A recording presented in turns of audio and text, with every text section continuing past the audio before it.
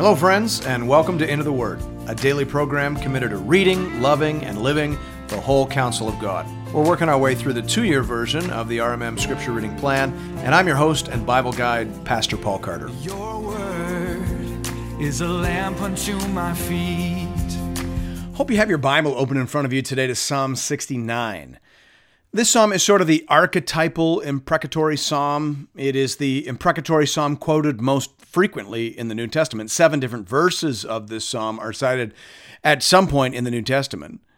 Psalm 69 is second only to Psalm 22 as the most quoted psalm in the New Testament, though depending on who you actually consult, some scholars argue that it is the most frequently cited psalm in the New Testament. I suppose it depends on exactly how you calculate citations.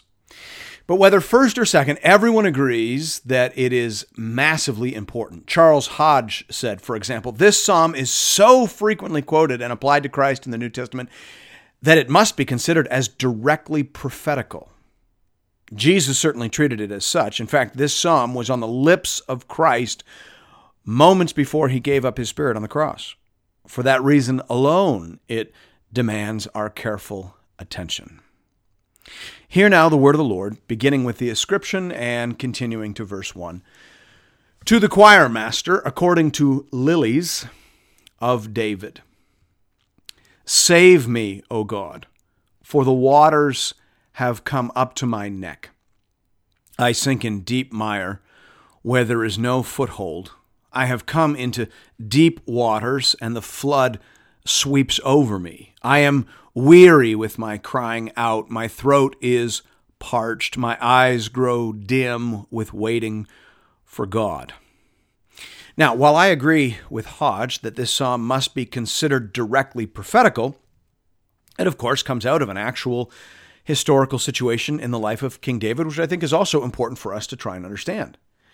It was written during a time of severe personal distress. The words in this psalm incline us to think that the enemies referred to were personal as opposed to military. In addition, it seems that David's troubles here are not related to the matter with Bathsheba. David says that these people hated him without cause. Well, to state the obvious, that wasn't always the case with King David. Sometimes people hated him and opposed him with cause, but not here. Given the mention of financial matters and his statement that zeal for the house of the Lord is consuming him, scholars often assume that this psalm was written at a time when people within Israel, within the government even, were opposing David because of his financial commitment to the building of the temple. The temple, of course, was built by Solomon, but the materials were largely gathered and paid for by David. And that is the immediate issue, it seems, if we are reading this psalm correctly. David has prioritized the building of the temple to the point that it has made him powerful political enemies. Verse 4. More in number than the hairs of my head are those who hate me without cause. Mighty are those who would destroy me, those who attack me with lies. What I did not steal, must I now restore? J. Alec Machir says of this verse, the implication is of a series of charges of malpractice, to which David found the best solution was to make repayments while claiming innocence. Verse 5. O God, you know my folly. The wrongs I have done are not hidden from you. Again, just notice here that David is not claiming to be sinless. He's just saying that these particular accusations are not true. He hasn't stolen any money. In fact, he's been investing personally in the project. And he is doing what is right, what the Lord has told him to do. And yet, even still, there are many adversaries. Jesus quotes these words in that sense in John 15:23-25. Note this well. Being innocent, being invested, and being attentive to the will of God does not shield you from opposition, even from God's people. Note that. Mark it down. Consider that part of the cost of doing business. Verse 6. Let not those who hope in you be put to shame through me, O Lord God of hosts. Let not those who seek you be brought to dishonor through me, O God of Israel. For it is for your sake that I have borne reproach, that dishonor has covered my face. I have become a stranger to my brothers, an alien to my mother's sons. Here, David says that it is for the Lord's sake that he is being opposed. David is trying to do something for God that is alienating him from even those people who had previously been closest to him. In verse 9, we begin to get a picture of what David is trying to do. He says, "For zeal for your house has consumed me, and the reproaches of those who reproach you have fallen on me. When I wept and humbled my soul with fasting, it became my reproach. When I made sackcloth my clothing, I became a byword to them. I am the talk of those who sit in the gate, and the drunkards make songs about me." David is consumed with the house of the Lord. He wakes up thinking about it. He goes to bed thinking about it. He is over the top, 100%, all in, committed to the project. David has become a religious extremist, and simultaneously he's become an object of ridicule. And this reminds us, of course, of the story of the woman, we presume Mary, who broke the flask of ointment which could have been sold for 300 denarii and poured it out wholesale over the head of Jesus Christ. And every man in the room was offended, even the disciples, and particularly Judas. Of course, not Jesus. But those others who were offended thought her display immoderate, showy, and excessive, and they scolded her. Do you remember that? Her commitment to the body of Christ, the new temple, according to John 2:22, was offensive and evoked remarkable hostility from a group of people who were nominally, or at least professedly, on the Lord's side. James Edwards says marvelously here, "The world has never had a problem with religion in moderation. It has no problem with too much wealth or power or sex or influence, but it has a problem with too much religion. That is evident here." Closed quote. Mary experienced that, David experienced that, and Jesus experienced that too. If you care too much, if you are too invested, then you will attract the ire and hostility of the quasi-religious crowd, the ones who are often, sadly, in control of the church. Old Testament and New, that's an occupational hazard. In verses 13 to 21, David does what every troubled soul ought to do. He turns his sorrows into prayers. "But as for me, my prayer is to you, O Lord. At an acceptable time, O God, in the abundance of your steadfast love, answer me in your saving faithfulness. Deliver me from sinking in the mire. Let me be delivered from my enemies and from the deep waters. Let not the flood sweep over me, or the deep swallow me up, or the pit close its mouth over me. Answer me, O Lord, for your steadfast love is good. According to your abundant mercy, turn to me.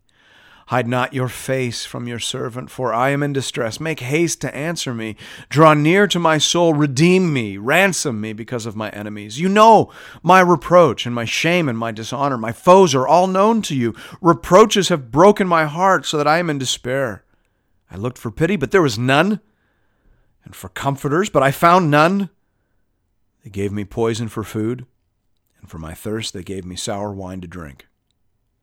Verse 21 is, of course, one of the verses from this psalm that was in the mind of Christ as he hung upon the cross. Jesus intentionally identified with this prayer and wanted that to be obvious to the onlookers as well as to all who would follow. John 19:28-30 says, "After this, Jesus, knowing that all was now finished, said, in brackets, to fulfill the scripture, I thirst. A jar full of sour wine stood there, so they put a sponge full of the sour wine on a hyssop branch and held it to his mouth. When Jesus had received the sour wine, he said, 'It is finished,' and he bowed his head and gave up his spirit." You seeing that? One of the last things Jesus did on this earth was to visibly and obviously identify with this prayer of David in Psalm 69.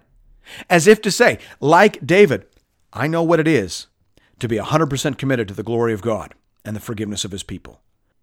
Just like people thought David was too invested, just like some thought he was willing to pay too high a price, just like people opposed David, who ought to have been his biggest helpers and supporters, so too I have been opposed in my investment, and so too I have been abandoned in my work.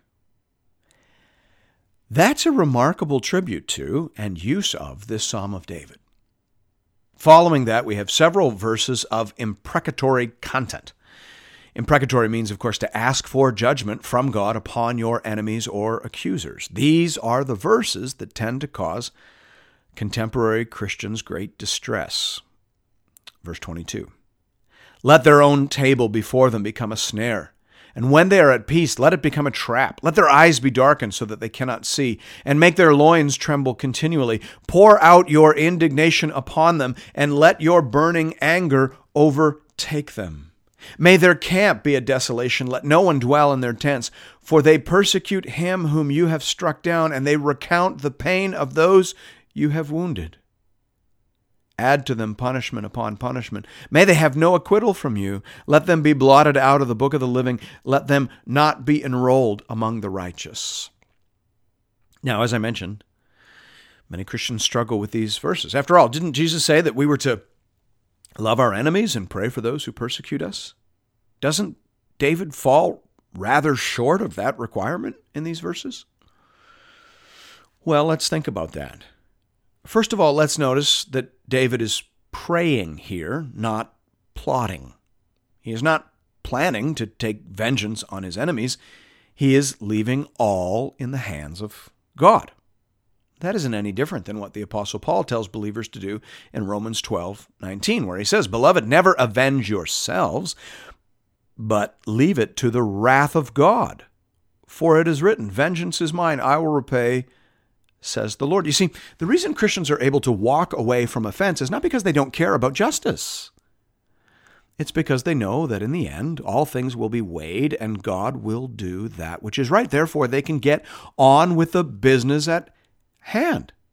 Nowhere does the Bible tell believers to be indifferent towards issues of right and wrong, to be indifferent to injury or insult or slander. No, it just says to leave those things to the wrath of God. And of course, if God were planning on just wiping all of that away, it wouldn't say leave it to the wrath of God. And by the way, you'd be wrong to do so. But the Bible doesn't say that God's just going to wipe it all away or not care. It's going to be dealt with one way or the other. It's going to be dealt with in the person of Jesus Christ upon the cross, or it's going to be dealt with in the body of those who are persistent in their offense against God and their fellow man. One way or the other, God will be just and the justifier of the one who has faith in Christ. So David isn't doing anything here that New Testament believers are forbidden to do. He is taking his case to the Lord, and he is asking for justice to be done. Now, I do think there's something else going on here. You remember at the start of the episode, I quoted Charles Hodge as saying, this psalm is so frequently quoted and applied to Christ in the New Testament that it must be considered as directly prophetical. I think that is true. David is speaking in the Spirit here, words and sentiments that ultimately align with the purpose and authority of Christ. J. Alec Machir says the same thing. He says, David, in his imprecations, is foreshadowing the wrath of the Lamb, as per Revelation 6:16, while giving expression to the righteous judgment of God. So David is speaking here prophetically as a type of Christ. I think that is well and usefully said. Listen, friends, let's be very clear. If people oppose Jesus the way they opposed David, if they reject and find distasteful his over-the-top, extravagant investment in the reconciliation of human beings and the ultimate glorification of God and their praise and gratitude, if that all seems too much for them, if that all seems too explicit, too disrupting to their other concerns, then don't they deserve the wrath and judgment of God? If they oppose Christ, won't they face wrath, censure, judgment, and condemnation? Shouldn't they? After all, didn't they owe God perfect allegiance in the first place, having rebelled against him Didn't they put their own souls at risk, rejecting the mercy of the Lord in the atoning work of Christ? Haven't they summoned the wrath of God? Isn't David just praying for what God himself has said that he will do? That at the end of all things he will separate the wheat from the chaff, the sheep from the goats, the penitent from the persistent? Isn't this just praying for that?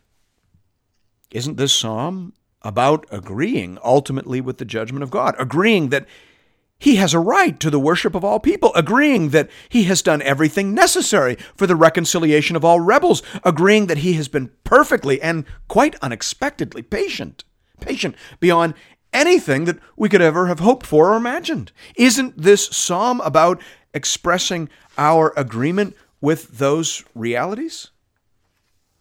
John Piper says here, there is a divine judgment coming. And at that day, Christians will approve what God does. That is what David's imprecations make plain.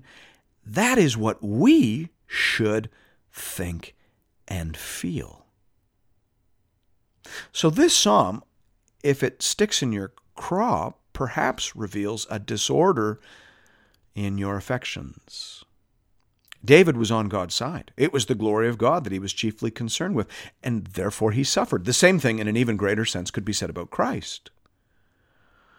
What will be said about you? What will be said about me? Whose side are we on? Whose glory are we chiefly in pursuit of? That is one of the difficult questions posed by the text. Verse 29. But I am afflicted and in pain. Let your salvation, O God, set me on high. I will praise the name of God with a song. I will magnify him with thanksgiving. This will please the Lord more than an ox or a bull with horns and hooves. When the humble see it, they will be glad. You who seek God, let your hearts revive. For the Lord hears the needy and does not despise his own people who are prisoners. David will praise, serve, and sacrifice no matter the resistance, no matter the mockery, no matter the cost. And so will, and so did, David's greater son. Thanks be to God. Verse 34, let heaven and earth praise him, the seas and everything that moves in them. For God will save Zion and build up the cities of Judah, and people shall dwell there and possess it. The offspring of his servants shall inherit it, and those who love his name shall dwell in it. That the verses of this psalm were so often in the mind and on the lips of Jesus ought to give us pause in our consideration of them. We often have a far too narrow vision of Jesus that is largely disconnected from the actual testimony of the Scriptures. These psalms, therefore, ought to be very helpful. As Gordon Wenham says here, these psalms can serve to wake us up from our structural amnesia about God. J. Alec Motyer is on much the same page. He writes this in concluding reflection on Psalm 69. He says, our only escape from the Son of Man, our Judge, is to flee to the Son of Man, our Savior. He who said, depart from me, you cursed, also said, come, you who are blessed of my Father. The awesome throne of his glory is also the throne of his grace. That is a well-rounded perspective. That is a view of Christ that emerges from the things Jesus said, the prayers Jesus prayed, and the Scriptures that he fulfilled. Thanks be to God. And thank you for listening to Into the Word. If you're interested in additional resources, you can find those over at the website at www.intotheword.ca. You can also check us out on Facebook, and I hope that you do. We have a growing community of Bible readers over there, and we post daily encouragements and conversation starters. Hope to see you there. And I hope to see you again tomorrow, right here, for another episode of Into the Word.